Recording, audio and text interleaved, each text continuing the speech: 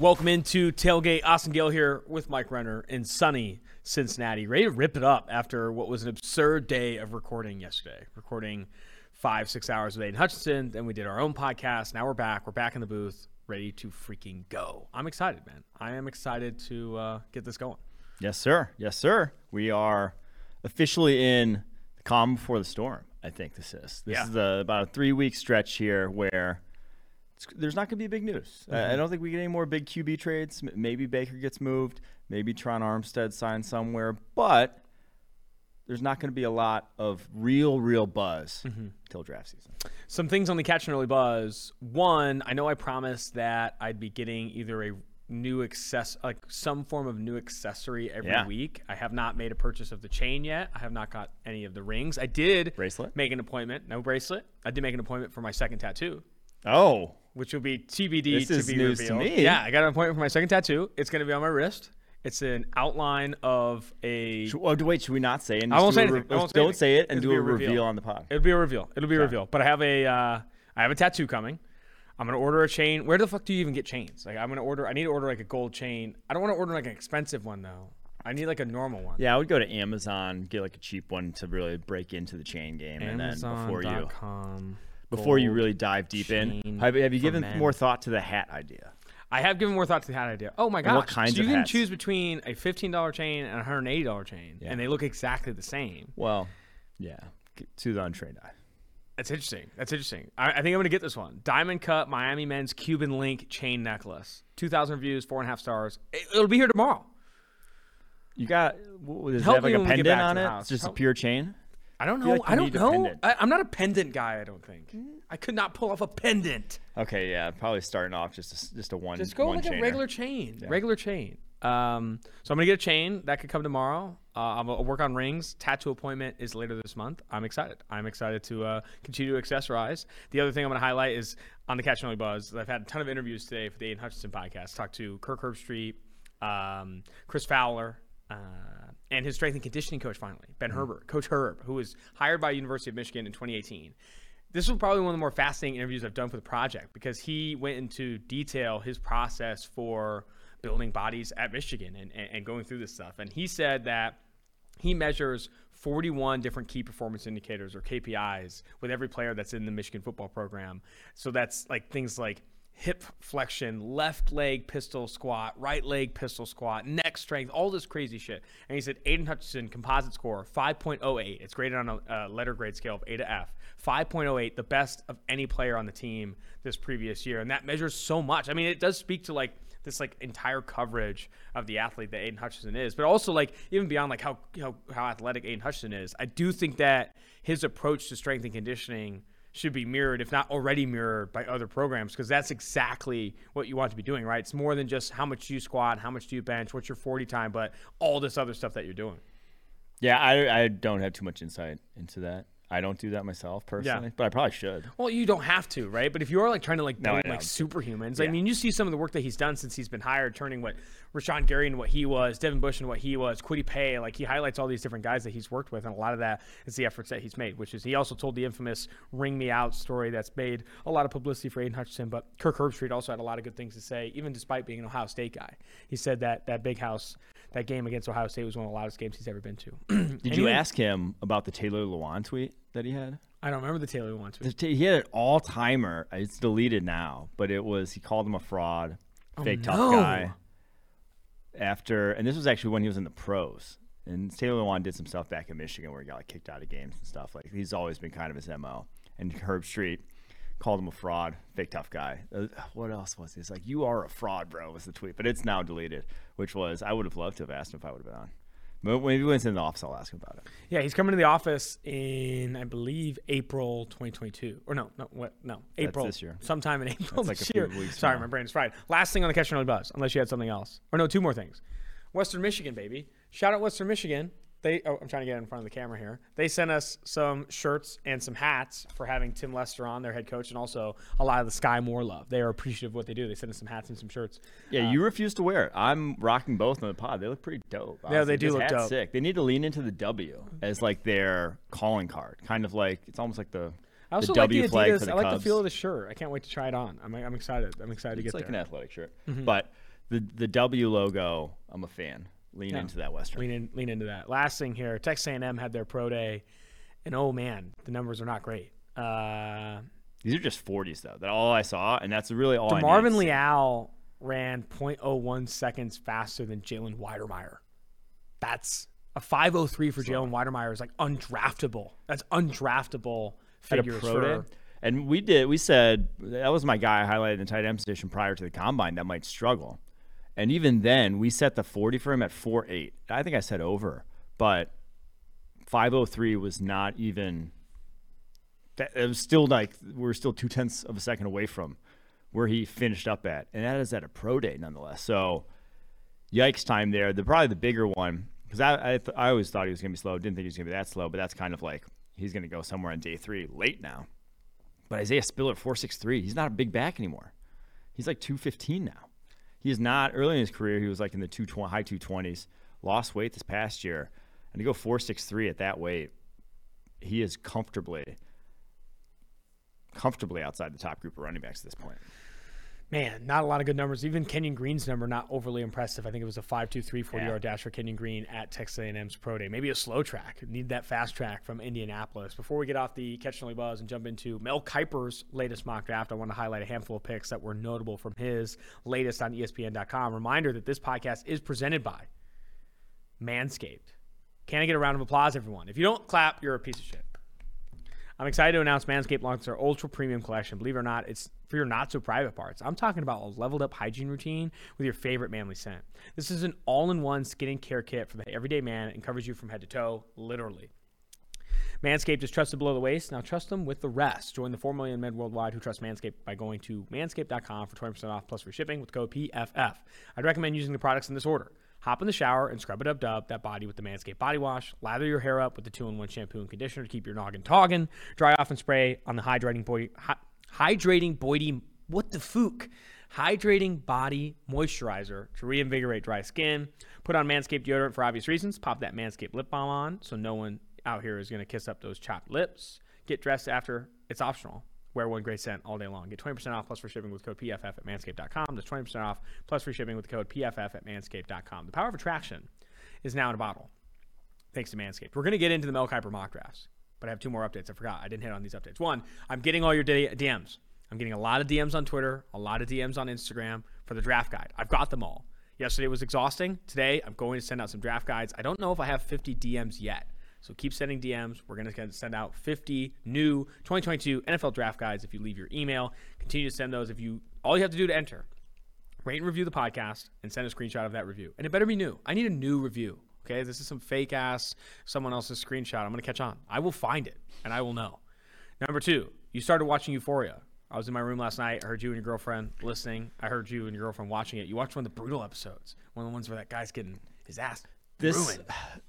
It's an absurd show. I mean, it's entertaining, but I feel like the old man, like decrying today's youth. I'm just like, if this shit actually happens. And now I remember how the sort of teen dramas of my youth, like watching the OC, obviously dramatized, and they did things that I for sure damn well did not do in high school.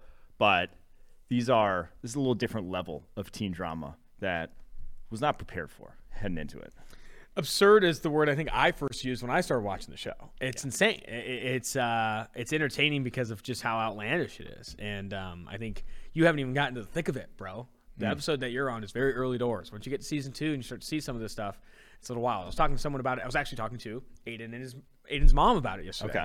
And big she fan. was saying she's a big fan. I think Mia likes it as well. That's Aiden's sister. But they were saying that in season 3 they're going to have Rue, which is played by Zendaya, significantly less, lack of a better word, fabulous, because they don't want to glamorize addiction, and make it seem like it's sick. Which I do feel like they make it seem pretty sick. That is one of the things that I very first early sort of reactions was I'm like, they're kind of making this seem cool to be objectively a drug addict piece of shit. Like they're like glorifying her in a way. Her life looks far cooler than I'm guessing the average drug addict's life looks. no, for sure. It looks pretty sick. I think it's the first season. It's like, wow, this is kind of awesome. But they're definitely going to try. I think they're going to try and reel that in. I'm going to put the Western Michigan thing on my shoulder here. I think they're going to try and reel that into season 3. So I think season 2 it does a better job. I will say, this is going to be weird, but the experience I have being around addiction, season 2 does a really good job of just like capturing the frustration you can have with someone who's battling addiction. Because like there are so many moments in season 2, and you'll get there, where Zendaya's character Rue, you're just sitting there as a viewer and you're like, why the hell are you making these decisions? You're making just absurd decisions. What you're saying to the people that you care about and all that stuff is just like unruly, incomparable behavior or incomprehensible behavior. But I've been there. I've seen that. It's a lot like that. So I do think they do a good job of that. I think season 2 it does get better and less like glamorized of, you know, like high school kids just like doing drugs and having sex all the time. So if you're into that, season 2 it does get a little bit better. Mel Kiper Jr. came out with a mock draft recently. I'm not going to read every What pick. transition? Go Mel Kiper Jr. I'm not going to read every pick. He go to ESPN.com, check out his work. Get after it. The number 2 overall pick I thought was interesting. So he had Aiden Hutchinson going to number 1 overall to the Jacksonville Jaguars. That's the betting favorite right now, according to any book you can bet the pick on right now. Mm-hmm. Detroit Lions going Kyle Hamilton, the safety out of Notre Dame at number 2 overall. We've talked about Hamilton a ton. We've talked about this decision for the Detroit Lions. I think everyone feels that, knowing that Aiden's from Michigan, all this stuff, that it's a sprint the card in situation for them to go edge Aiden Hutchinson if he's available at 2. But if he's not, which it's looking like there's a really good chance he's not available, they're not going to go offensive tackle with Taylor Decker and Penei Sewell there. I'd almost say they're even in a position now, too, with what they've added in free agency, that they might not go defensive end, even if Aiden Hutchinson is there, right? With the Okwara brothers that they have, I think they're looking at Arden Key. Like, I do think that they're trying to add volume at that position, thinking that maybe they won't have an opportunity at Aiden Hutchinson. I was not completely appalled at this selection. I know we've talked positional value a ton on this podcast, and safety is low when you look at the market for safeties, top-end safeties in the NFL. But I do think bringing in Kyle Hamilton as they continue to prioritize, just bringing in good players while they know they're not going to be competitive, right? We've talked about building rosters up when you don't have the quarterback. I can get behind this pick, Kyle Hamilton at number 2. Yeah, one of the analysts, so he's number 2 on the PFF draft board, so I can obviously get behind this pick. And I was having a conversation with one of the analytics guys, and he said, I don't think you're properly factoring in positional value having Kyle Hamilton number 2. And I'm like, well, go watch Kyle Hamilton's fucking tape. Like, I think I am properly factoring in positional value when you watch this guy's tape and just what he can do. And we've said, and he was saying the positional value from a cap allocation perspective, in that an average edge rusher gets paid like a top tier safety. You got average edge rusher. You got Hassan Reddick clapping $15 million a year when you have, I believe, 2 safeties in the NFL making at least that much. Yeah. So yes, there is the positional value argument, but I feel very confident in Kyle Hamilton being that safety that is worth that kind of money. Like, that will be there very shortly, if not next year. Like we saw with Derwin James. Comes in year 1's probably the best safety, if not top 3 safety in the NFL from the rip. That's kind of how I feel about Kyle Hamilton. So as we said, like we think it's a valuable position, but one that's being underpaid. So maybe you're not saving from a cap perspective, but you're getting a damn good football player, and a safer football player in my eyes than even like after Aiden Hutchinson. I don't think there's another quote unquote safe edge that I feel in this draft class, knowing they'll be good. The edges after that, people have described. I mean, they're talented, but not the safety that you feel with Kyle Hamilton. People have described Kayvon Thibodeau as this boomer bust player. I think Trayvon Walker doesn't have the production, but he has the athleticism. What he could be this boom player in the NFL. Lance Zierlein, we didn't talk about his mock draft. It came out on March 8th. He had Trayvon Walker as the first edge off the board, I believe, going inside the top 5. I think he had Aiden Hutchinson. That was wild. Slipping to 5. 6 After Detroit Lions traded back from 2 to 6 and picked Aiden Hutchinson. Then that would be insane, given all that we've heard, and obviously where betting markets are currently. If you think Aiden Hutchinson is not going number 1 overall, there's a lot of money to be had if you think he's going to fall that far. For the next pick I want to highlight is he had Drake London, the USC wide receiver, going as high as 4 to the New York Jets. And I think we've consistently seen Drake London mocked at 10 to the New York Jets. We feel that they could lock into a receiver at that position, maybe go off the tackle at 4, whether it's Ike Ekwonu or Evan Neal, to pair up with Mekhi Becton and obviously Elijah Vera Tucker there. But I think there's probably a growing understanding that if they do wait to 10, Drake London might not be there, knowing that the Atlanta Falcons need help at receiver. He also has, I can kind of tease this next pick. Mel Kiper has them going Garrett Wilson at number 8, the Atlanta Falcons. So I do think 2 receivers could ultimately go in the top 10. And if the Jets do want London, I think there is a really good chance that they'd have to take him at 4 if they're going to take him. Yeah. So I had actually an interesting conversation with Scott Barrett. So I went back and rewatched all of London's snaps against press because I was talking with Scott Barrett, and he's like, why I thought we don't like wide receivers that can't separate. Why do you have Drake London wide receiver 1? And I was like, he can separate. Like, he really can. Maybe not down the field. Like, he is almost the inverse of what we usually go for, the types of receivers that, are downfield vertical separators. But he's as good at the line of scrimmage for a bigger wide receiver as I've seen since we started doing this. He gets off the line so efficiently. And it just has that innate feel for avoiding contact and then initiating contact himself to get open. That, and I was saying, everyone, I gave the Brandon Marshall comp, and it's kind of like we're too far away from Brandon Marshall to really envision him and what he would look like in today's NFL. To me, a guy that he reminds me of in today's NFL, and like the usage-wise, is Michael Thomas. Like, you put him in a Michael Thomas role, Cooper Kupp role, something like that, where he gets to utilize that creativity in the short area, in whether it's the slot or routes from the outside.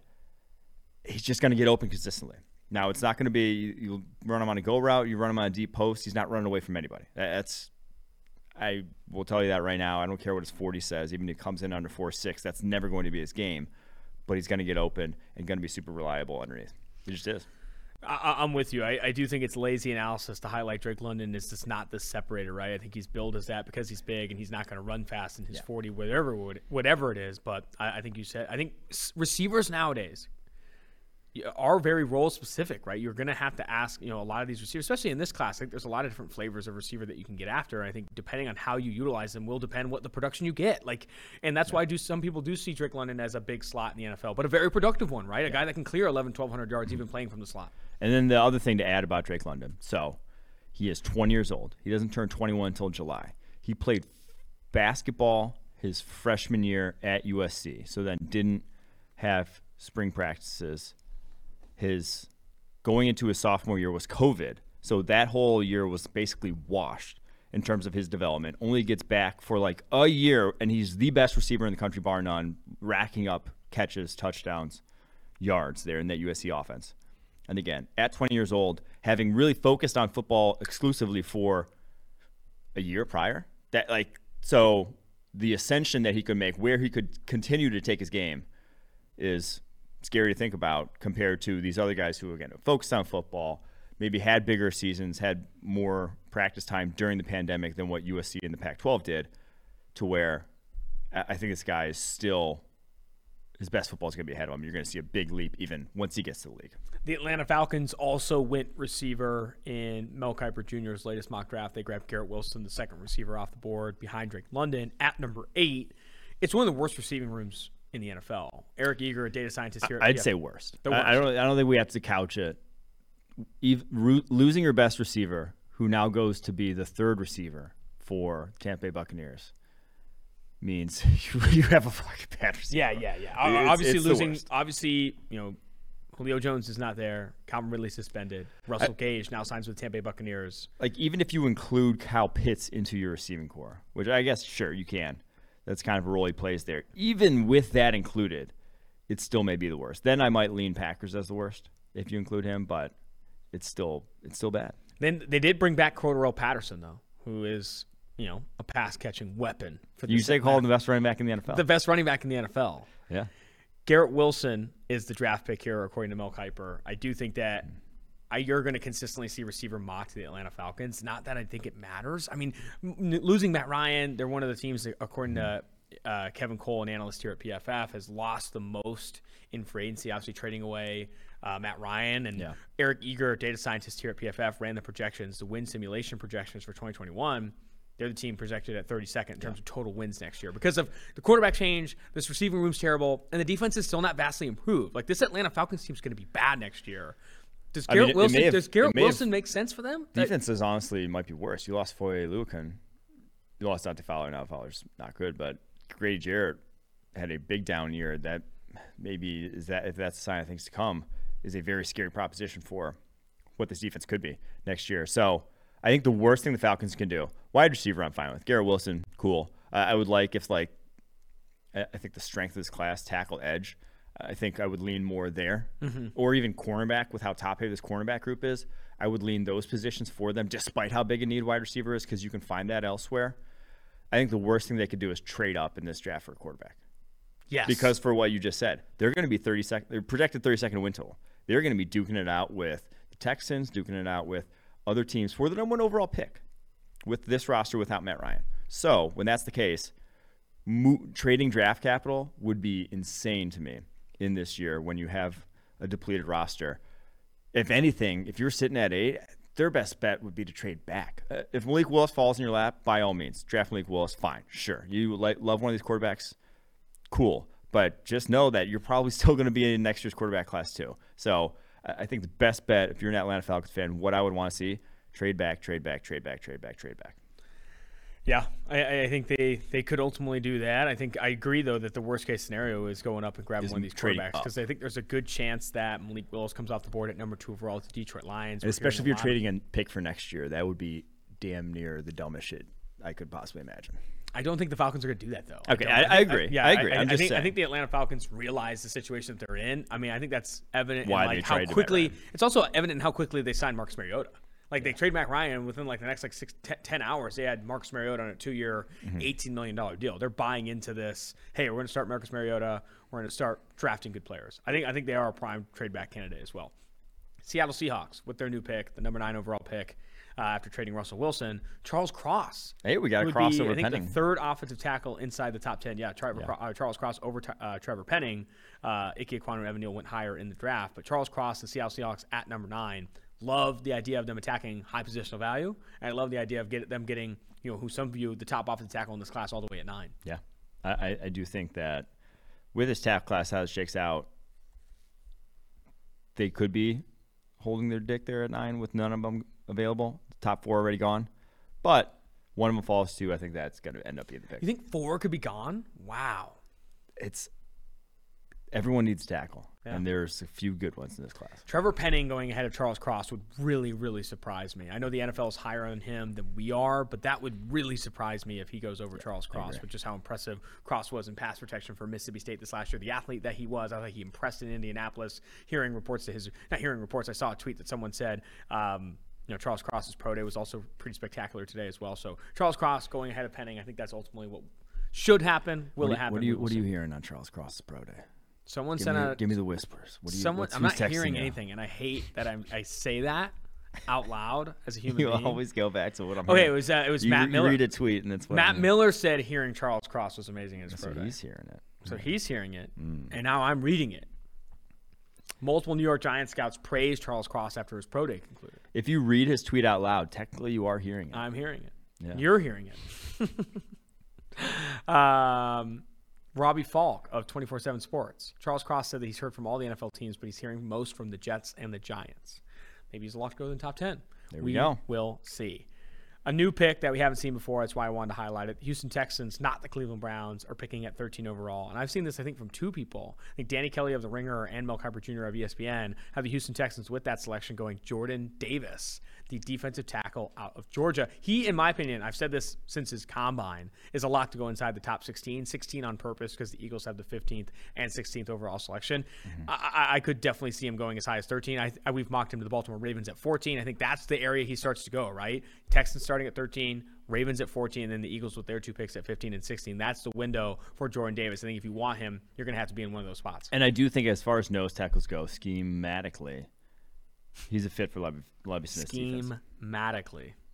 I was going to say scheme-wise, but I pivoted schematically. But I think he's a fit for Lovie Smith's defense. That is a havoc-creating defense with their front 4, more of a one-gapping.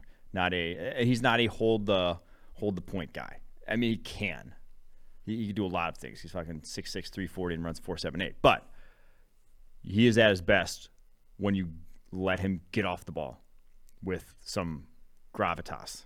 And that's the defense going to let him do that. So I could see them coveting Jordan Davis for sure.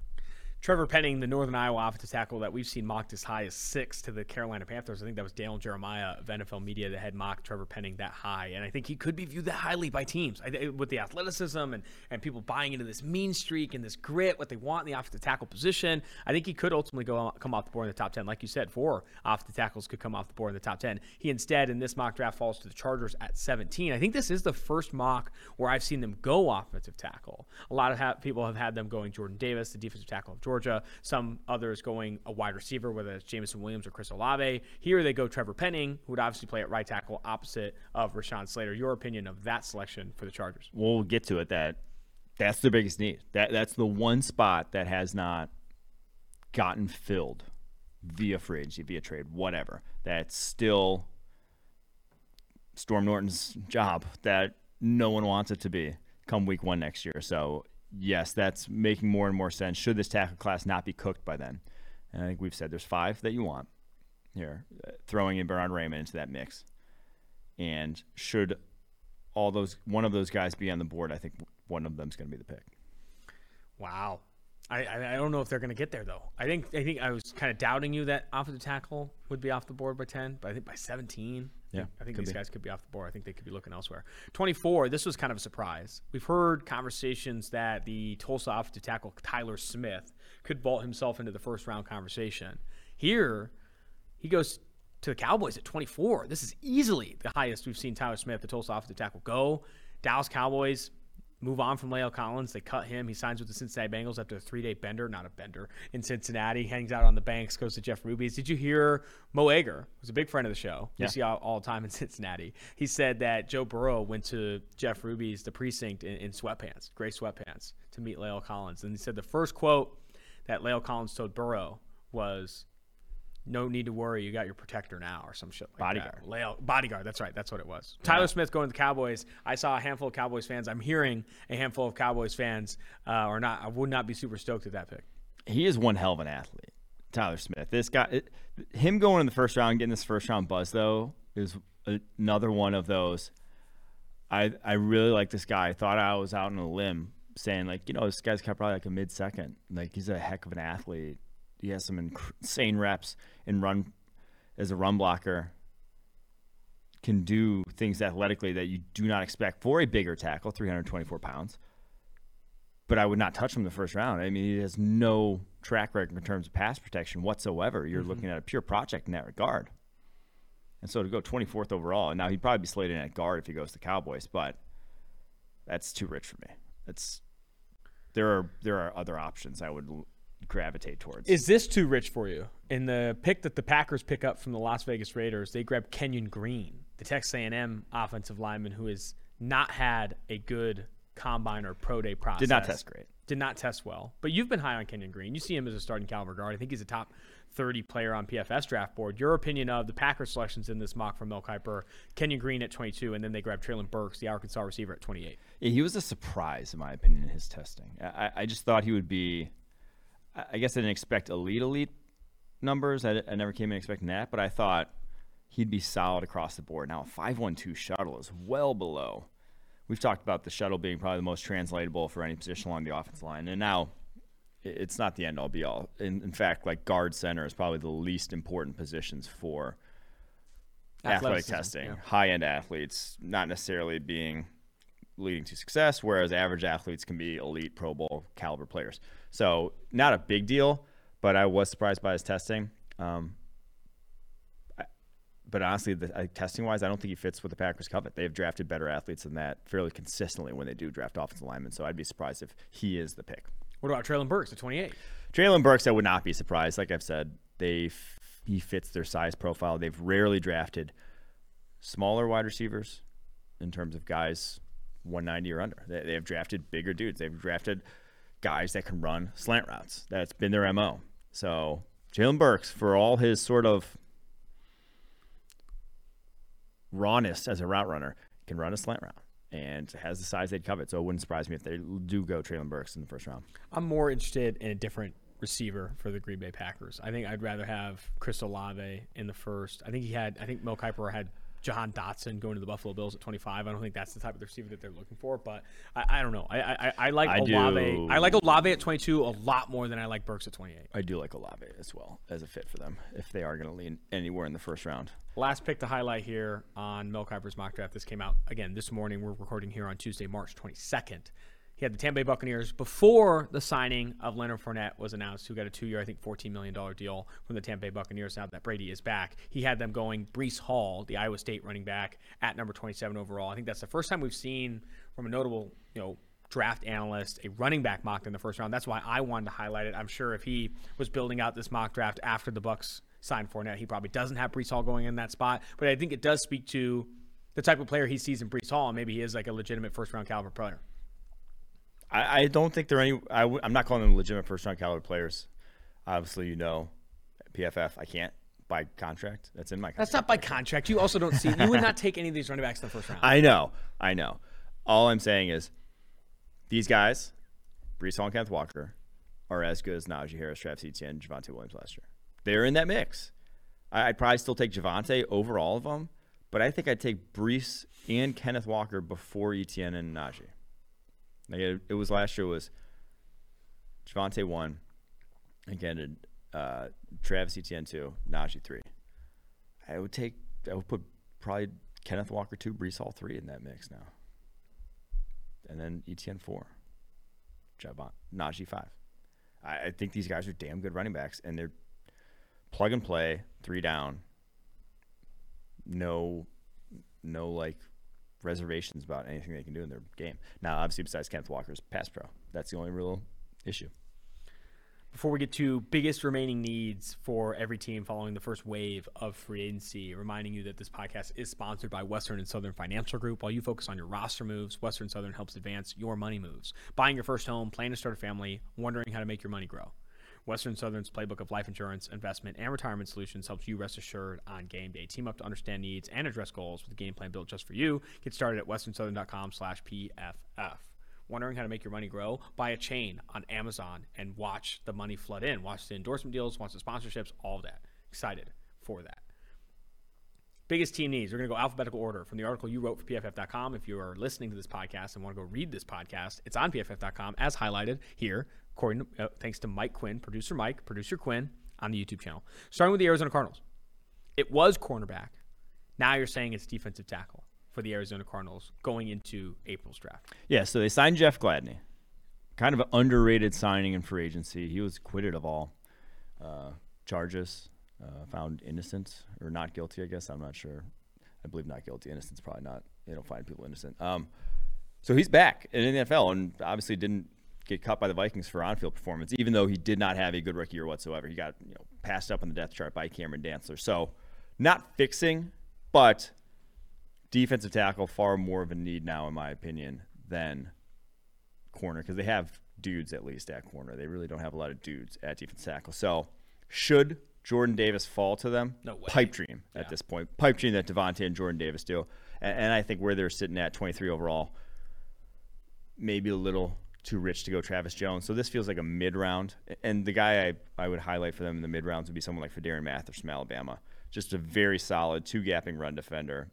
Not going to expect much more, but shit, they need that.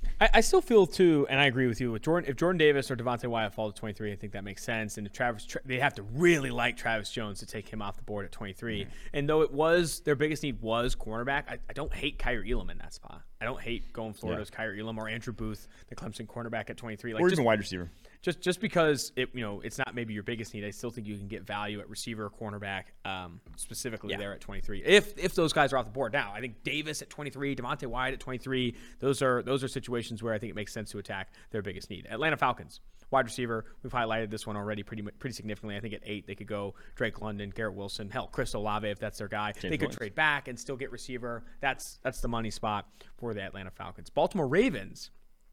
Zadarius Smith, that deal has fallen through. He's actually officially signed a 3-year, $42 million deal with the Minnesota Vikings. He's going to be a Minnesota Viking now, Zadarius Smith. So they still need help along the defensive line. I've mocked them at 14 overall, Jordan Davis. I think there's a good chance he could be available there if the Houston Texans don't take them there at 14. Would you like Devontae Wyatt there at 14 if the Baltimore Ravens there are picking and he's available?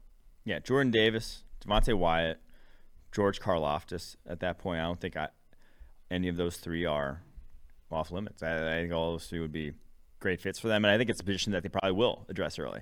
Now, say Derek Stingley falls, I think they could still address there, but I think your pick for Baltimore Ravens more likely than not to end up along the defensive line.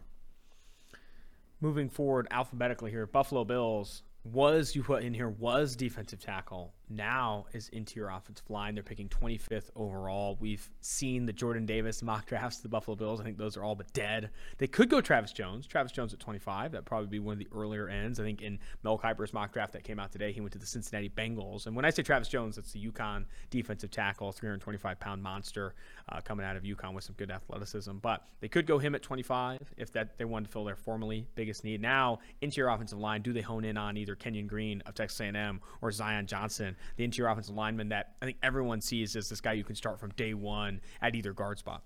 So Brandon Beane, we talked about how much he's honed in on defensive line early in drafts. At this point, though, with what they've loaded up on, I'm not sure they're going to go defensive line anymore. So maybe offensive line, they obviously haven't coveted it too much. I think they've used one pick in the first 2 rounds since he got there on offensive line. That was Deion Dawkins, who's turned out pretty damn good himself. So it's not been highly coveted, but they're in win now mode. So they could use the draft as a hole plugger of sorts to where left guard is an issue. You signed Roger Saffold, the right guard could be an issue, depending on where you want to play Roger Saffold. You have Cody Ford, who's been himself an issue. You have options, but Zion Johnson from Boston College, if he is there, the guard who has played tackle for them as well, I think that makes too much sense. But they have issues at tackle as well. They're throwing out Spencer Brown right now. Like that's the problem area for the Buffalo Bills, is that offensive line more so than any other position on that roster at the moment. Carolina Panthers next on our list here, still quarterback. Quarterback is their biggest need. They are involved in the trade discussion for Deshaun Watson. They ultimately did not pan out. I can't imagine their presentation to Watson showing the talent that they had. And hey, Cam Irving's our left tackle. That was all. There's no way. Meeting over. There's no way that presentation, that PowerPoint went all that well in terms of convincing Deshaun Watson that this roster is capable of winning. Mm-hmm. And the offensive line still isn't good. You know, they obviously re-signed DJ Moore to that contract, but I think outside of DJ Moore, I still think that the receiving core needs help, even with the re-signing of Ian Thomas, who's now facing, I think allegations or criminal, criminal charges, the tight end that they did re-sign. So Carolina Panthers are not in a good situation from a supporting cast perspective, and their quarterback isn't good. So still their biggest need is quarterback. I think the best case scenario for them is Malik Willis there at number 6 overall. I think the worst case scenario for them is Kenny Pickett at 6 overall. They go Kenny Pickett that high in the draft. I think that could be a bit concerning, especially with only one top 100 pick in the 2022 NFL draft. I would much rather see them. I said, dude, I think it's real. McAdoo was at the pro day, at Pickett's pro day. Was he really? Yeah.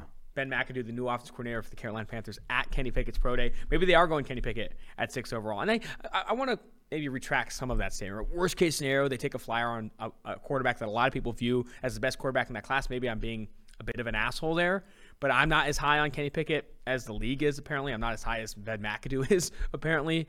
I would much rather see them, if I was a Carolina Panthers fan or if I was in a position to make decisions for the Panthers, I'd much rather bottom out with the bet I've already made in Sam Darnold and put myself significantly invested in the 2023 quarterback class than I would make this decision on Kenny Pickett in the second best quarterback, in my opinion, or third best quarterback in some people's opinion, at 6 overall. Now, are they going to be making those kinds of decisions? I'd assume no, because Matt Rule's seat can't be ice cold. That front office needs to start making some decisions, some prosperous decisions soon, and maybe they feel that decision is taking a quarterback at 6, and maybe it is Kenny Pickett of Pittsburgh. That's what you worry about, is the staff there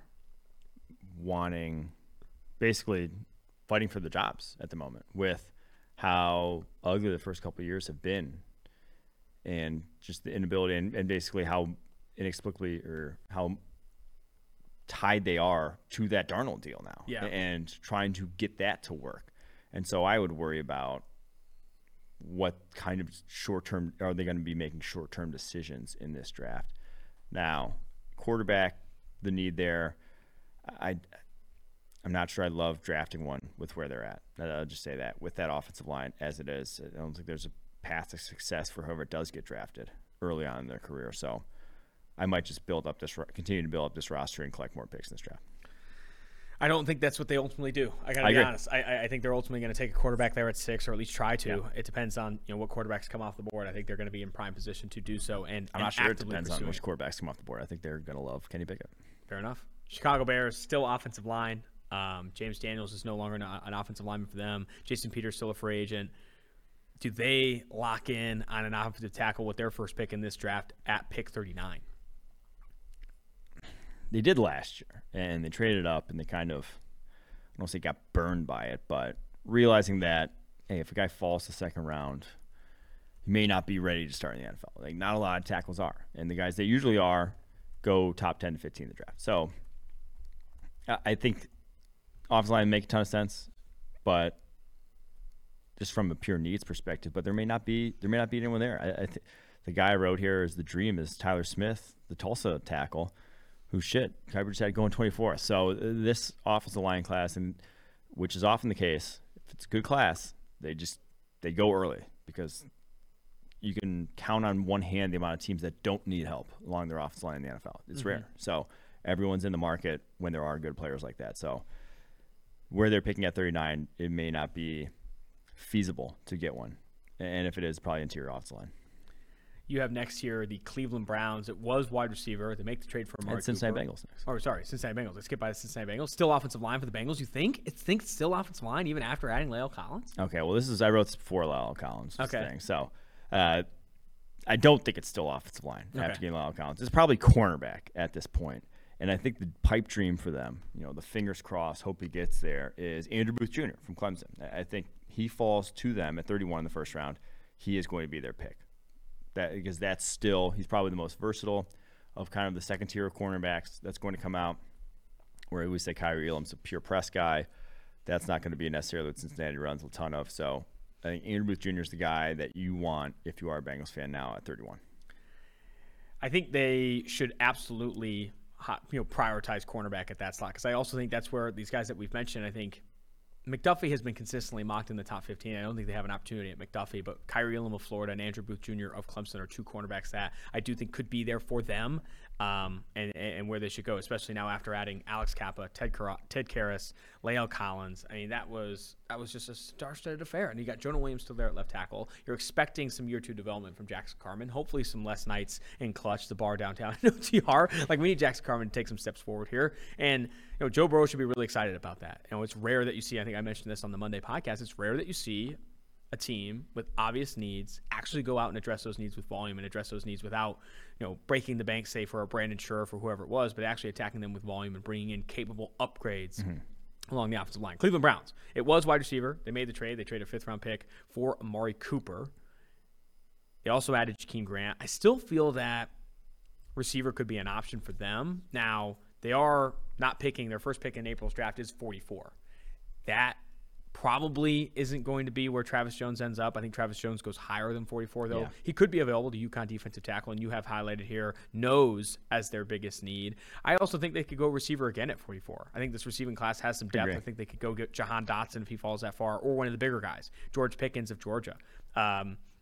Justin Ross of Clemson, if they wanted to go that direction. Jalen Tolbert of South Alabama. I think getting one of those guys at 6'1", 6'2", plus in that range, I think that's another selection. I like them at 44. So, yeah, I think they need a nose tackle. I think it's a position that you can wait. You drafted Tommy Togiai last year. He's not necessarily himself a pure nose tackle. I think they could wait sometime till day 3 and just get one of the big boys in this draft class, one of the 330-plus fellas. The Noah Ellises from Idaho's of the world, the Neil Farrells from LSU's. Those guys will not be drafted in the first 3 rounds. I'd be floored if they were. But they can eat space in the middle of their defense, something that really the Browns did not have last year. They didn't really have that on that roster, and I think they could use with all the talent they've now acquired. Someone in the YouTube chat mentioned, appreciate everyone who watches live on YouTube, mentioned Sky Moore for the Cleveland Browns at 44. That'd be a fit. 44. That would be pretty freaky a dream, sick. To be honest. Yeah. A dream to dream of days gone by, Les Mis. Dallas Cowboys. Interior offensive line is where you have them looking. They could go Kenyon Green of Texas A&M. They've been consistently mocked him. They go Tyler Smith of Tulsa. Tyler Linderbaum could be an option for them at center. Where's your head at? They first pick at 24. I like Linderbaum for them. just that offense and how for as much as their fans were pissed with their offensive line last season, you still have very good run blockers. Terrence Steele is not a great pass protector, but that dude can move people in the run game. Tyron Smith's obviously still Tyron Smith in the run game. Zach Martin, the best guard in the NFL. If you had Tyler Linderbaum to that, you get close to 2014 level O-line. Close to. It's not going to be that, but Tyler Linderbaum at his peak can be Travis Frederick once again. So, yes, I like the fit there. Denver Broncos, you have their position of need listed as edge defender. They signed Randy Gregory to like a 5-year, $70 million deal. Kind of not shoring up need there. I always feel like you can add pass rushing help, but still, their biggest need now shifts to safety. Obviously, you could look at the draft. I think their first pick now is until pick 64 in the 2022 NFL draft. Maybe they lock into, I think you have highlighted here, Kirby Joseph, the Illinois safety. Who knows? The safety class has not been talked about a ton. Jaquan Brisker of Penn State, Nick Cross, Maryland. They could go in that direction, but why not go get Tyrann Mathieu right now? I like Tyrann Mathieu. Available in free agency. He's a top 5 available free agent right now, according to PFF. He's going to cost a lot of money. He's going to cost a lot of money, That's and I get that. And I know they don't have a lot of money after signing Russell Wilson, but I'd really love to see them go get Tyrann Mathieu to pair up with Justin Simmons. I think that'd be really sick. I mean, it would. And yeah, that would solve a need. And truthfully, it may not even, like, we like Jamar Johnson a ton coming out last year. They got him in the 5th. Caden Stearns, they got in the 5th last year too. One of those guys could quite easily be the one that is on the board there. And then I would probably turn my eye to linebacker because Alexander Johnson, I believe, is still a free agent. Baron Browning flashes the second half of last year, but I wouldn't call him ready to be a full-time, starter just yet. So linebacker with this deep linebacker class could be where they look at 64, could still be offensive line. They could honestly go a number of ways. I don't think the Broncos really need to be pigeonholing themselves into any one place. They could just add talent to this roster really anywhere. Detroit Lions. Obviously, the biggest position of need for them is quarterback. Jared Goff is not the future for them. A lot of the conversation, a lot of the rumor mill has been churning that they're going to be interested in Malik Willis of Liberty, who has his pro day right now. Twitter has sent out every single angle of his throws on air that you can possibly find. But Malik Willis of Liberty has been rumored to be a potential pick for them at number 2, especially if Aiden Hutchinson, the Michigan edge defender, is not available. Gun to your head. Okay. You're wearing a Detroit Lions polo. You're sitting in the front office. You got the phones. You got all that stuff. Not Western Michigan. Oh. It's a Detroit Lions polo. And they say, hey, Aiden Hutchinson is off the board. He is a Jacksonville Jaguar. Okay. Who are you taking if you're the Detroit Lions? Is it Malik Willis like the rumors are saying? It's Kyle Hamilton. Trust the big board. So love that. Yeah, you got to. But I've outlined my path to quarterback for the Detroit Lions a number of times. Cut Jared Goff. You're getting Bryce Young. And you're golden. But more realistically, they're not going to cut Jared Goff. That ship's, I believe, sailed. They would have probably done it already. I don't hate a quarterback at 34 in this draft or 32. I don't hate that idea with these guys, with the developmental potential of pretty much all of them. I mean, they all have tools. So I don't hate that idea, like I said, if you're not going to cut Jared Goff. But I do not like the idea of a quarterback at 2. I just don't love it. But TBD on what they actually do. I still lean quarterback at 32 more than I like quarterback at 2, knowing this draft class. As good as Malik Willis is and as impressive as his arm is and how impressive his interview process has been, I still think it's smarter for them to prioritize quarterback if they're going to prioritize it in this class at 32. I think Mel Kiper had Matt Corral of Ole Miss going to them. I think Sam Howell could be an option for them. I don't think Kenny Pickett is falling that far, but they should have an opportunity to get a quarterback if they want one in this class there at 32 and not necessarily have to use that pick on a quarterback class that's not as good, right? I was talking to Ian Rappaport today of NFL Media, and he's saying, like you need to know who he worked for. Ian Rappaport today, and he's like, I mentioned that a lot of people have talked about this draft class not being as good.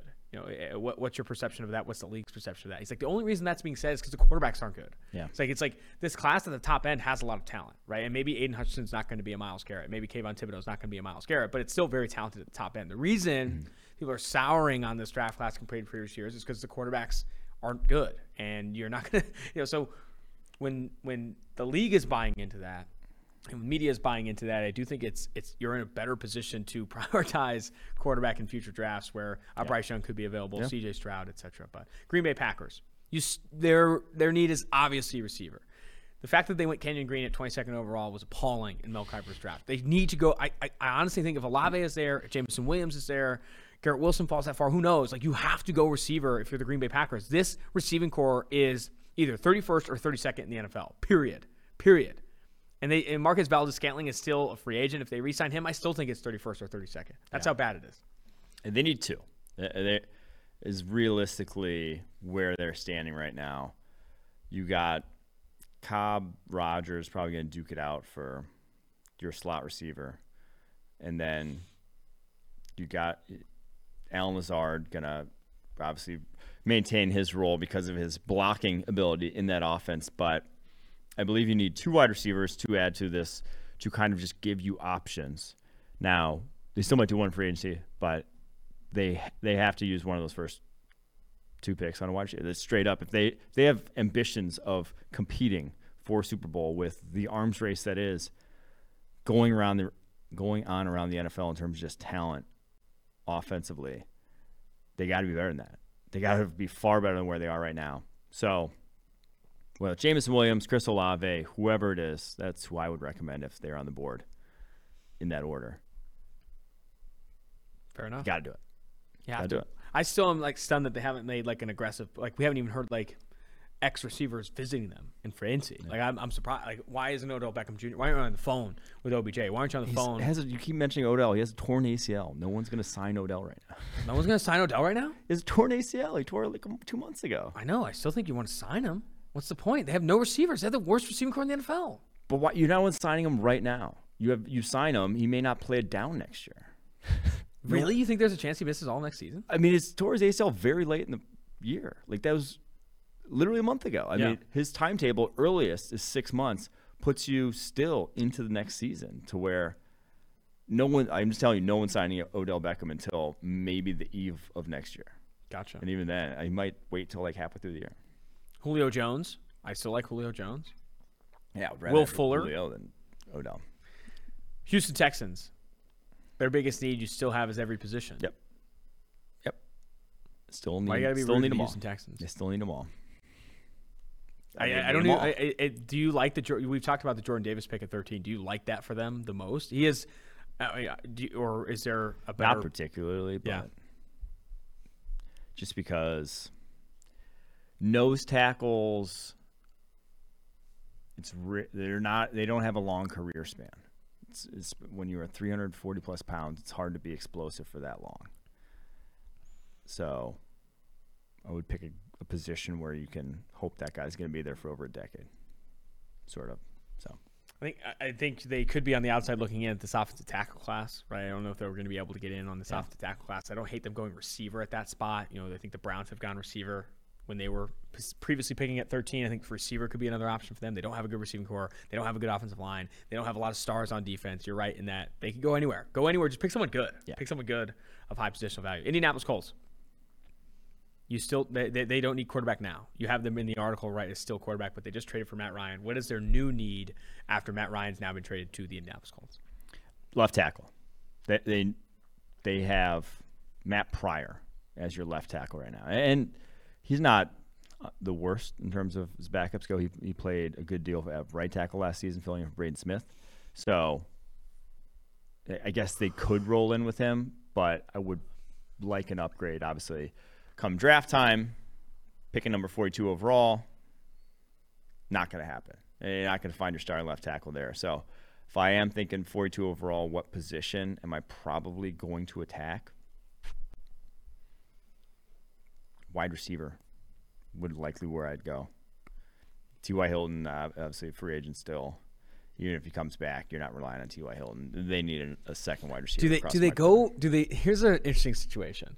Because you look at free agency, Teron Armstead is technically unsigned, but the rumors are that he is going to sign with Miami Dolphins. Dwayne Brown is still available in free agency, who is 36, almost 37 years old.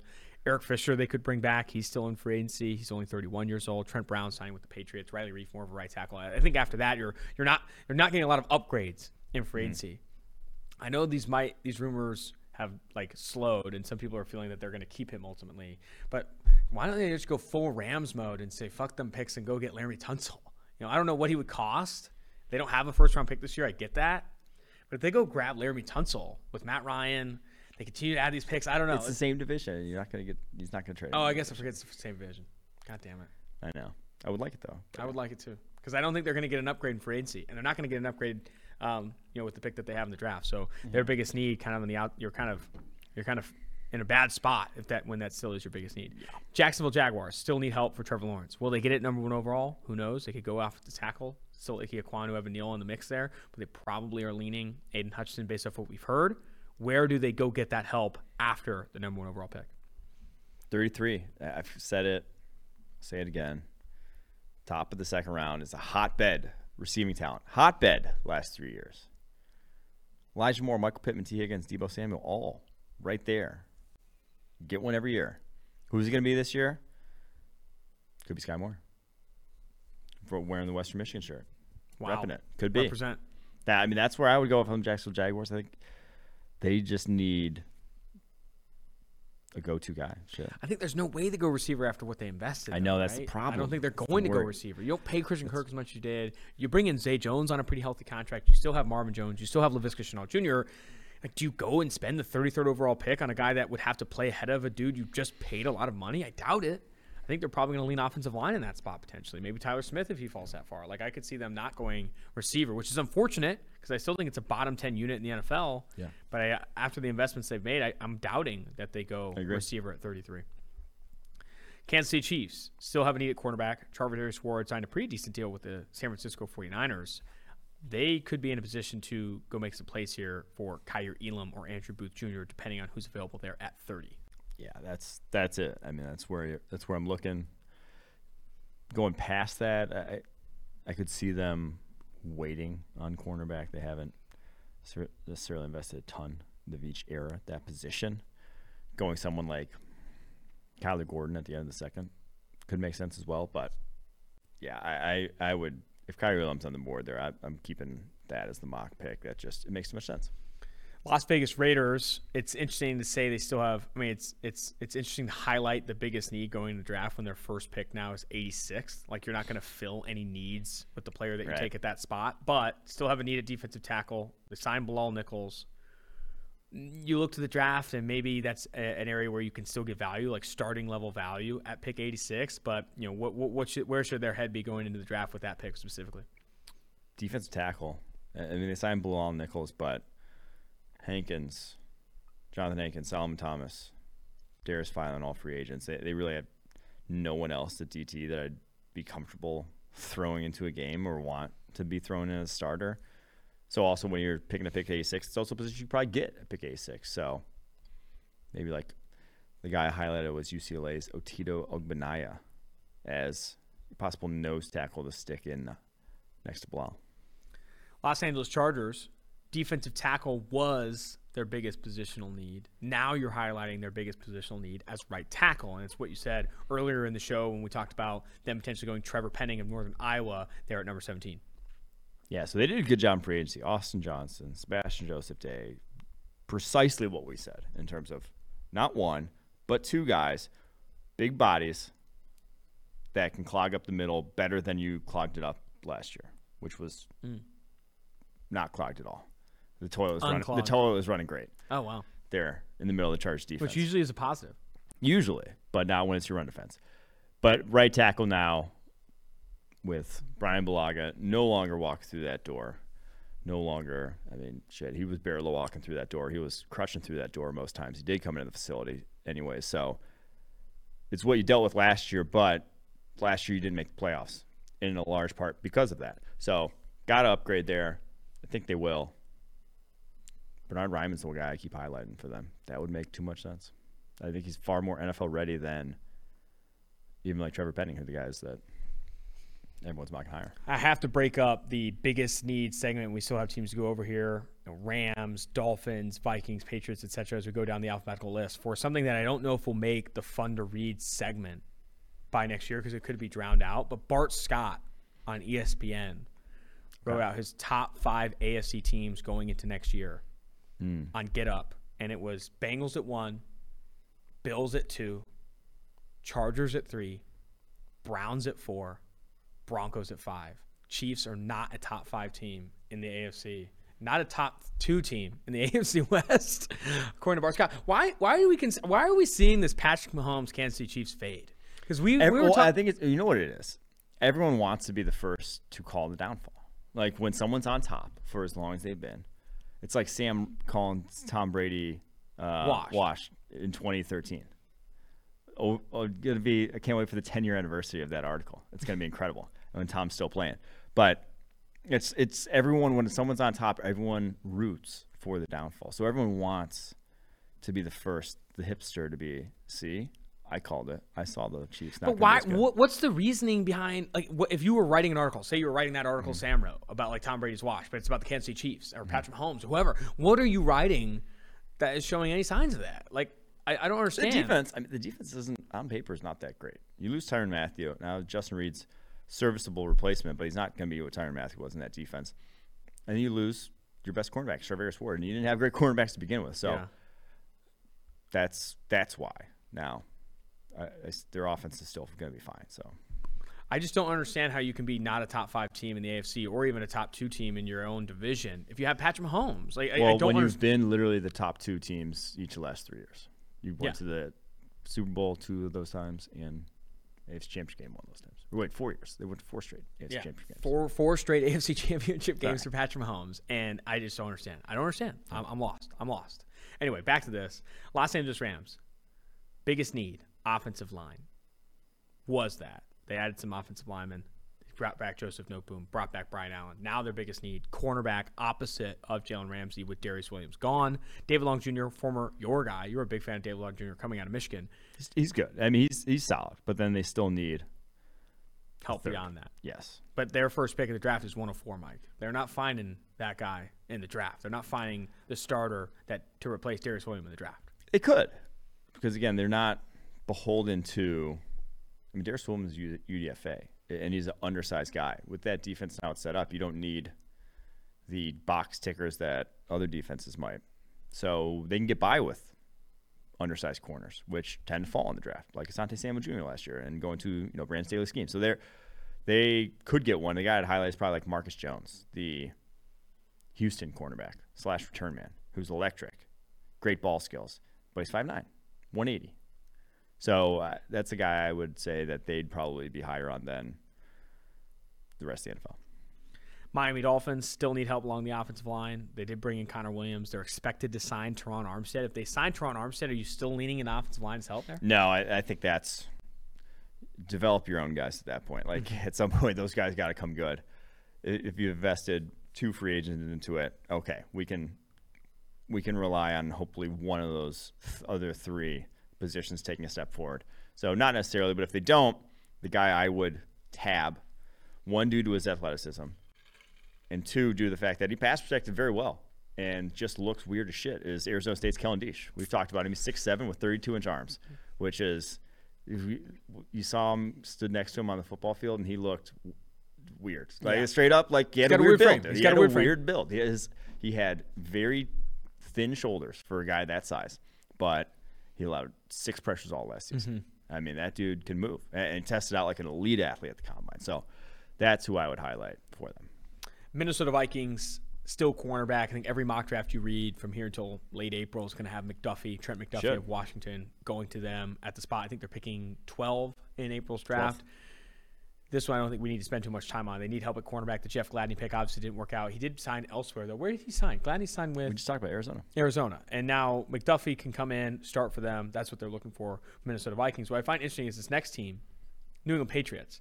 I think is the only team that you have highlighted here needing a linebacker. Or no, Philadelphia Eagles as well. Biggest need at linebacker.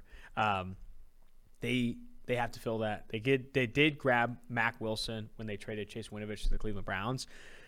Do you think they go linebacker in the first round, or is that something that you see them addressing on day 2? I can see them addressing on day 2. I don't, obviously, going to try to predict what Bill Belichick's going to do is a difficult task.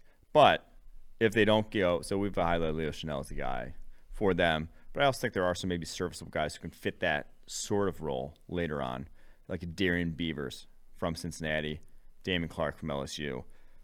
2 other linebackers who would be a Patriots type of linebacker. Next on our list, the New Orleans Saints still need a quarterback. No, they just signed Jameis Winston. Jameis Winston now. Now what do they do?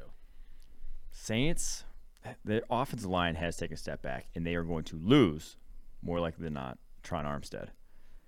They've obviously prioritized that. If you just look at their offensive line, 3 of them are first-rounders that they drafted. The other one is a second-rounder that they also drafted. So it's a position that they have very much been willing to take highly. So I would not surprise me if that's where they go. Yeah. I think we've already talked about the offensive lineman at pick 18. I think that could be rich. You know what Mickey Loomis could be looking at? A little trade-up situation.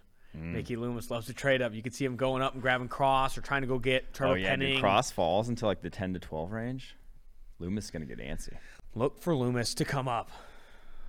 New York Giants. He's just itch. He's at that blackjack table ready to double down. Fucking blink of an eye. New York Giants. We talked a little bit about Charles Cross's pro day at Mississippi State. He's saying that he's talked a lot with the Giants and the Jets. They still need help along the offensive line. I think either at that 5 or that 7 spot, they're going to bring in one of Charles Cross, Evan Neal, or Ike Ekwonu. They have to. That one's chalk it up. Doesn't matter. I don't care who it's going to be. It's going to be someone. New York Jets. Their need was cornerback. I think now you have it highlighted as right tackle. They're probably going to be another one of those teams, right? At 4 overall, they're going to be looking at one of those top 3 tackles. Like it's that simple. Like Evan Neal, Ike Ekwonu, and Charles Cross, I think, are all off the board by pick 7. So DJ Reed signing, coming over from Seattle. I'm a fan of DJ Reed. Was since his days at Kansas State. Not stopping me though from drafting cornerback still. So they still should be in the cornerback market. But I do think if you really, with this tackle class, and I wrote right tackle here more because of what this tackle class is, you can take this O-line into the stratosphere of dominance. If you get a Evan Neal, if you get a Ike Ekwonu, and they come good at right tackle, all of a sudden you got a starting 5 that can bully dudes. So that's why I call that probably one of the biggest needs there. Even though receivers still in the mix too, like they're picking 4 overall. They got a few needs. Philadelphia Eagles still need linebacker. They do not have a lot of off-ball linebacker talent. I think they go a lot of places, though. I think that is their biggest need if you're measuring all positions equally. I still think that there's some opportunity to add at receiver. There's some opportunity to add at corner. I think this team is still like multiple pieces away, valuable positions as well to getting into like this legit competitive territory. Man, everyone will tell you, every Eagles fan, they don't cover linebacker. They're not going to take linebacker in the first. Devin Lloyd would look so good in that defense to where this might be the year. This might be the year, and with how shit they've been at linebacker in recent years, this might be the year they pull the trigger. But if they don't, they're in luck. It's a good deep linebacker class. You're pick number 51 overall. Someone like Chad Muma might be on the board and isn't too far off. I mean, shit. Deontay Lee has Chad Muma as top linebacker in this class. So it's not unfathomable for them to pass on it with those 3 first-rounders. They could still get a very good guy in the second round. We've talked a lot about Charles Cross and potentially him falling. I wanted to check where his draft position was, the prop on DraftKings Sportsbook. Right now, you can bet either side of over under 6.5 at -115. So if you do feel that Cross is going to fall and say you do value Penning over Cross and feel that's where the league will see it, I think there is some value there if you think he's going to go over that 6.5 mark and go past that. Now, we've seen that happen consistently in mock drafts. I think Daniel Jeremiah had Cross falling as far as 22 to the Las Vegas Raiders when they were picking at that spot. Moving further down the list now, Pittsburgh Steelers, you have here their need is quarterback. And we, even in Mel Kiper's mock draft, saw Malik Willis go 20th to the Pittsburgh Steelers. That is not happening. Like, there's just no way the Pittsburgh Steelers are going to – I'm saying it right now. There's no way Malik Willis falls to 20th overall. And you can quote me, Old Takes Exposed. I do not see Malik Willis falling to 20 overall. If the Pittsburgh Steelers and Mike Tomlin, who was at the Senior Bowl, adamant about talking to Malik Willis and looking at Malik Willis, he's there at his pro day now. When they know they're picking at 20th overall, he's right next to Hugh Freeze, talking to Hugh Freeze, watching Malik Willis go through his pro day. If they want Malik Willis, they're going to have to trade up and go get him. Period. There's no way he's falling to 20. Yeah, I agree. That seems mildly unrealistic in that mock. But I think at this point, that's what you got. Like, they have to make a play now. Like that with this, I don't advocate for a lot of teams taking quarterback in this draft, but this is one that almost seems like they have to. You also don't send Mike Tomlin to the Senior Bowl. You're too good to get into any quarterback class in the foreseeable future, you know. You also don't send Mike Tomlin to the Senior Bowl and Malik Willis's pro day if you're not at least considering trading up for him. Like you're like, there's no way they feel that Malik Willis is going to fall. I disagree with that. That you can do your due diligence and hope that a guy falls to you. You don't have to trade up. What percentage chance do you think he falls to 20? Low, 5 maybe. I'd say under 5%. Okay. Under 5%. Right. And that point, it's like, I don't know, it's the head coach of your football team with other pro days going on, and he's watching every single Malik Willis throw. I think you have to at least be considering moving up. You have to be. There's no way you're just like, yeah, we're setting him there just in case he does fall to us at 20, which we're slowly but surely realizing and hearing all the same things that we are hearing. He's probably not going to be there at 20. Yeah. But I mean, they're just doing their eval. Like they might come to the conclusion that they shouldn't trade up for him. So I doubt that. San Francisco 49ers, formerly cornerback, they signed Charvarius Ward. Now nose tackle is what you're highlighting. Yes, and they've done a good job of kind of solidifying this defense through free agency with signing of Charvarius Ward. But they did lose DJ Jones, and he was kind of the anchor in the middle. And, got Maurice Hurst, you got Javon Kinlaw. Those guys are not. You got Eric Armstead. Those are 3 techs. Those are not pure nose tackle type of dudes. So could still use that guy in that defense. Obviously, probably something they wait on. Mm-hmm. I've said this till later for a nose tackle position. Seattle Seahawks. I'm excited to get to this one. The Seattle Seahawks still need a quarterback.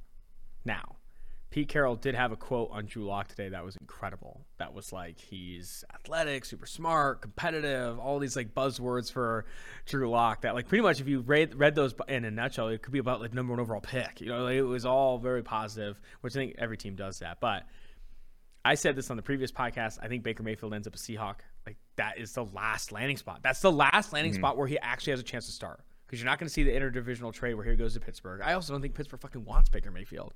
Like, I think Seattle, Pete Carroll, if he's saying all these positive things about Drew Lock, you're telling me he can't muster up similar adjectives for Baker Mayfield? I'd rather have Baker Mayfield than Drew Lock, and I think his price could not be lower. His price tag could not be lower. I think you could get him for a day 3 pick, 4th, 5th for Baker Mayfield, which is insane to say. I think that's honestly what the Seattle Seahawks will do. I mean, if you can get Baker Mayfield for a day 3 pick, you do it. Like, I definitely agree that you should do it. He is an upgrade from Drew Lock, and he could be viably your quarterback of the future, depending on how he plays this season. So, yeah, they have receiving talent to make a quarterback look good. Obviously, you need to revamp that offensive line too, but yeah, I agree with you about the Baker. It also goes back to, like, they're sitting there at 9, right? And they could trade up. Essentially, they could trade up and try and go get a quarterback. They have the draft capital to do so with the trade that they made of Russell Wilson. Like, they could go get Malik Willis if they wanted to trade up with the Lions or trade up with whoever.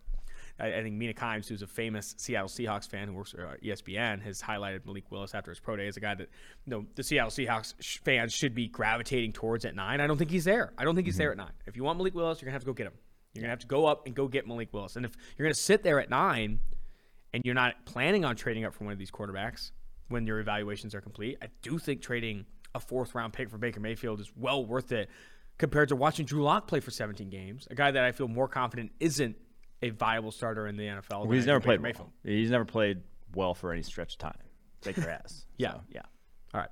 Seattle Seahawks, now we're on to the bottom 3 teams here. Tampa Bay Buccaneers, you have highlighted left guard. Yes. Even with Tom Brady coming back, Ali Marpet is sticking to his retirement, which I respect. I think there was probably not a lot of pressure from Brady. I'm not saying anything like that, but I think there could have been just pressure overall. Like, Brady's back? Wait, Ryan Jensen's coming back? Godwin's coming back? Carlton Davis is coming back? Maybe I do play one more year in the NFL, especially with how good he was still playing. But he's not coming back. He's made it adamant that he's not going to come out of retirement. So, remaining need, left guard. Yeah, his entire career, Marpet's existed post Sam Monson calling Tom Brady washed. and Brady outlasts him. But yeah, left guard, I mean, they need to replace him. You have Aaron Stinney pencil in start there, which, yikes. I mean, you drafted what's his face, the Notre Dame offensive lineman, the right tackle last year in the third round, Robert Hainsey. Well done, thank you. Who could be, I mean, he could viably be that guy. So this may not be as big a need as I'm making it out to be, but he did not look great as a rookie. And was kind of billed as more of an NFL ready-ish guy, so that's a concern. So I think Zion Johnson of Boston College is someone who will get consistently mocked to them there at 27. I think that's a sprint the card in situation for them. I think he goes higher than that. I think we've seen him higher than that. But we'll see what they ultimately do. It could be another position where they take it on day 2 or whatever. Tennessee Titans and Washington Commanders to close this out. Wide receiver, the biggest need for Tennessee. No Julio Jones. Yes, they still have A.J. Brown, but they could use some help beyond A.J. Brown. They're going to be in a position. Robert Woods, though, what's he with the ACL? Oh, I forgot about Robert Woods. Robert Woods traded. So what's he going to be with the ACL coming back from that? That one, I still think you go wide receiver. You really only had it too deep prior to him, just even last year. So, and especially in this class where there's a lot of guys who can be good slot receivers, someone like a Jahan Dotson or something that I think I'd still lean that for them in the weapons. Yep. Robert Woods, A.J. Brown, especially with the injury history, both for Woods and Brown, right? I mean, those guys have both been battling injuries. Now, last but not least, Washington Commanders, you're saying their biggest need is linebacker. Jamin Davis in the first round, I don't think they're going to take linebacker anywhere in this draft. They need to be going somewhere else. I think they need receiver, man. They have such a shit LB2, though. They got no one, So Cole Holcomb. Cole Holcomb has played well. Don't hate on Cole. I think they got to go receiver, man. I want receiver. I think they need to get someone with Terry McLaurin. Yeah, they have De'Ami Brown, but I think they need to go get after it. They have Curtis Samuel, too. Yeah, but Curtis Samuel has not panned out. They need to go get someone who's good. Curtis Samuel's good. No, that's a fine receiving core. I mean, obviously they could upgrade. I'm not saying they couldn't, but I do think that linebacker, not in the first round. It's not what I'm advocating for, but at some point, and I would love to get them. I would love to get another athlete there. If you got someone like Troy Anderson from Montana State, who went 4.41 at the combine, or Brandon Smith from Penn State, who was 240 pounds, running low 4.5s, testing like a freak. So get another freak athlete alongside Jamin Davis, just round out that front seven. Love to see it. That's it. Team needs. Biggest remaining team needs heading into the draft for all 32 teams. I'm excited to continue to go through this. I think starting next week, we have to attack our position-by-position breakdowns. I want to look at quarterback, running back, receiver, go all the way through who our top guys are, who our sleepers are, all that stuff as we move forward. On to the delete your tweet segment. Delete your tweet. I did not have one this week. I was going to try and highlight one where I said I'm proud to announce. Like I've done that a handful of times. There was one where I was proud to announce I got my part-time data collection opportunity at PFF, which is pretty cool. Proud to announce that I got my first paid internship with Fox Sports San Diego. Shout out Fox Sports San Diego, because everyone did love how terrible my Hornsby MVP tweet was. Do you update your LinkedIn?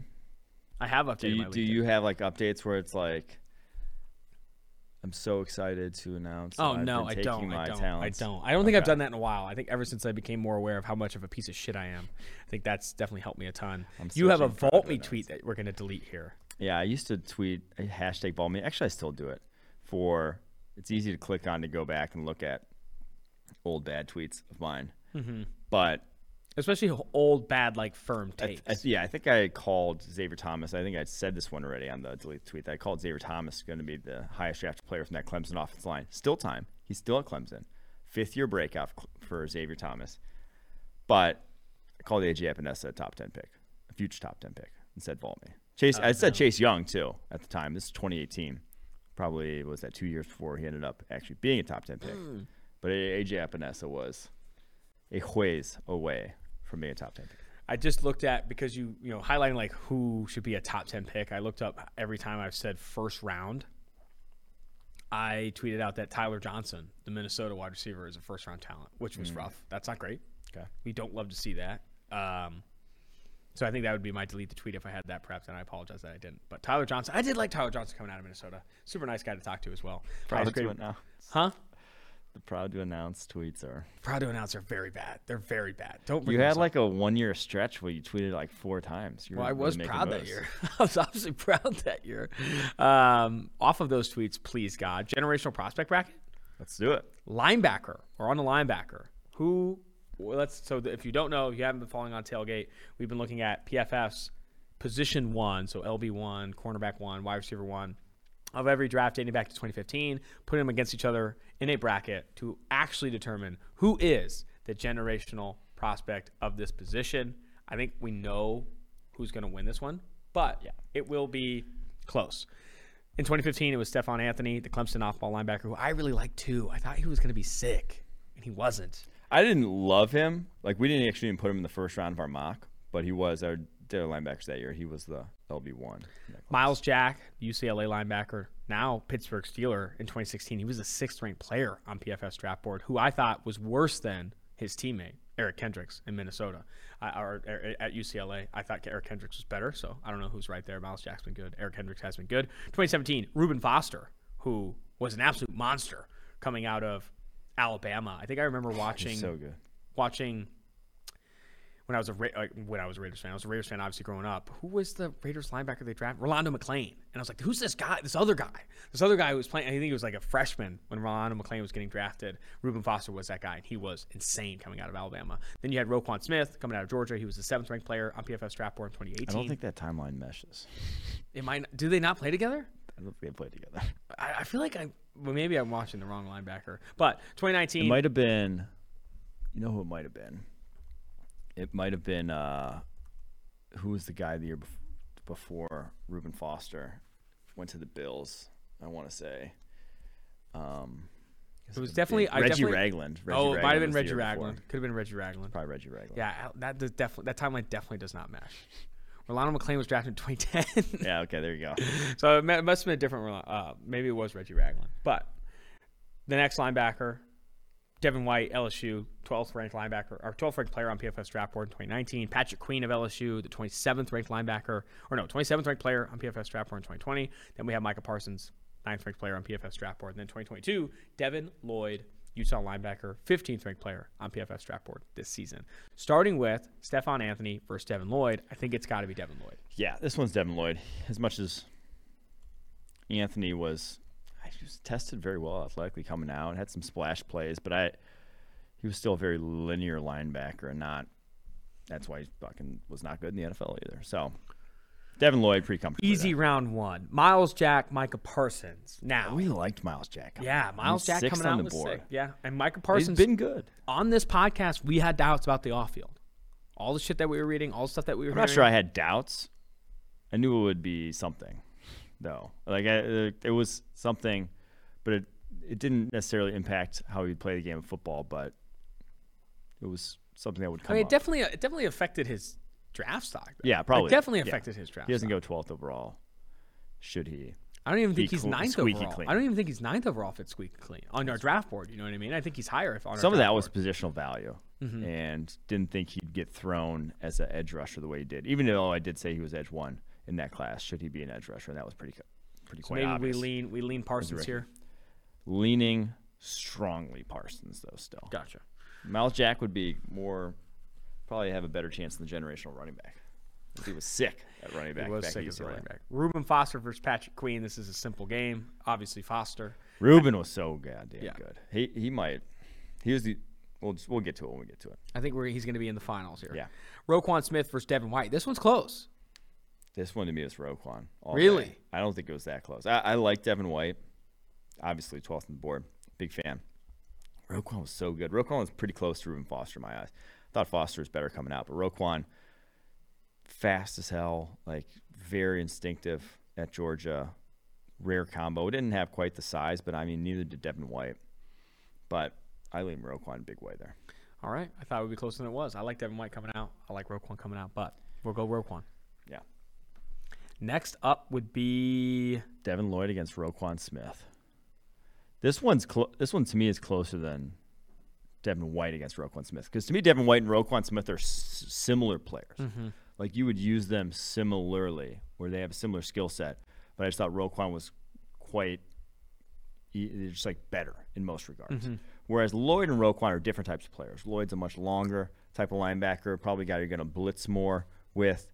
A guy that can do a little bit, maybe more in coverage. I thought Roquan's definitely a faster, better athlete, more sideline-to-sideline speed.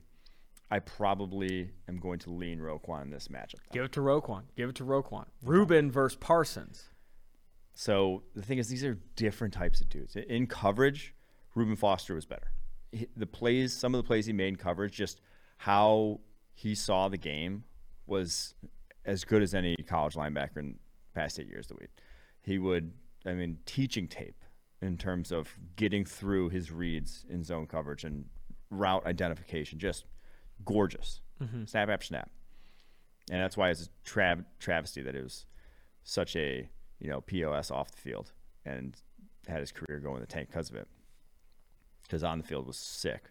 But Parsons was another level athletically. I mean, just so freaky that, like, people were saying, oh, he doesn't, like, take on blocks well. It's like, he didn't have to. He didn't have to learn any of this. It was just second nature to him with how just gifted that dude was. So I think Parsons was, because of all of that, I lean him. Over Even if Rubin, Foster wow. was probably the better, like, pure football player at the time he came out. But then also Foster was, a junior. We didn't even get to see Michael Parsons Jr. He spent his junior just training. So I lean Parsons in those two. Fair enough. Final round here. And then that was the one, too. If we're ranking those, it was Parsons and Foster and then Gap. Like, those were the two best linebacker prospects. So Parsons wins it all. Parsons wins it all. I thought Rubin was going to win that. I was big on Rubin. I thought Rubin was going to take it, but you give it to Parsons, which is fine. No, that's fine. I think that's fine. Cool. That's going to do it for this episode of Tailgate. Make sure you rate, review, and subscribe to the podcast. If you send me a picture of your review, we are going to be giving out 50 draft guides. Send me a picture of that review. Make sure it's new via Twitter or Instagram. But until next time, Austin Gayle, Mike Renner, Tailgate.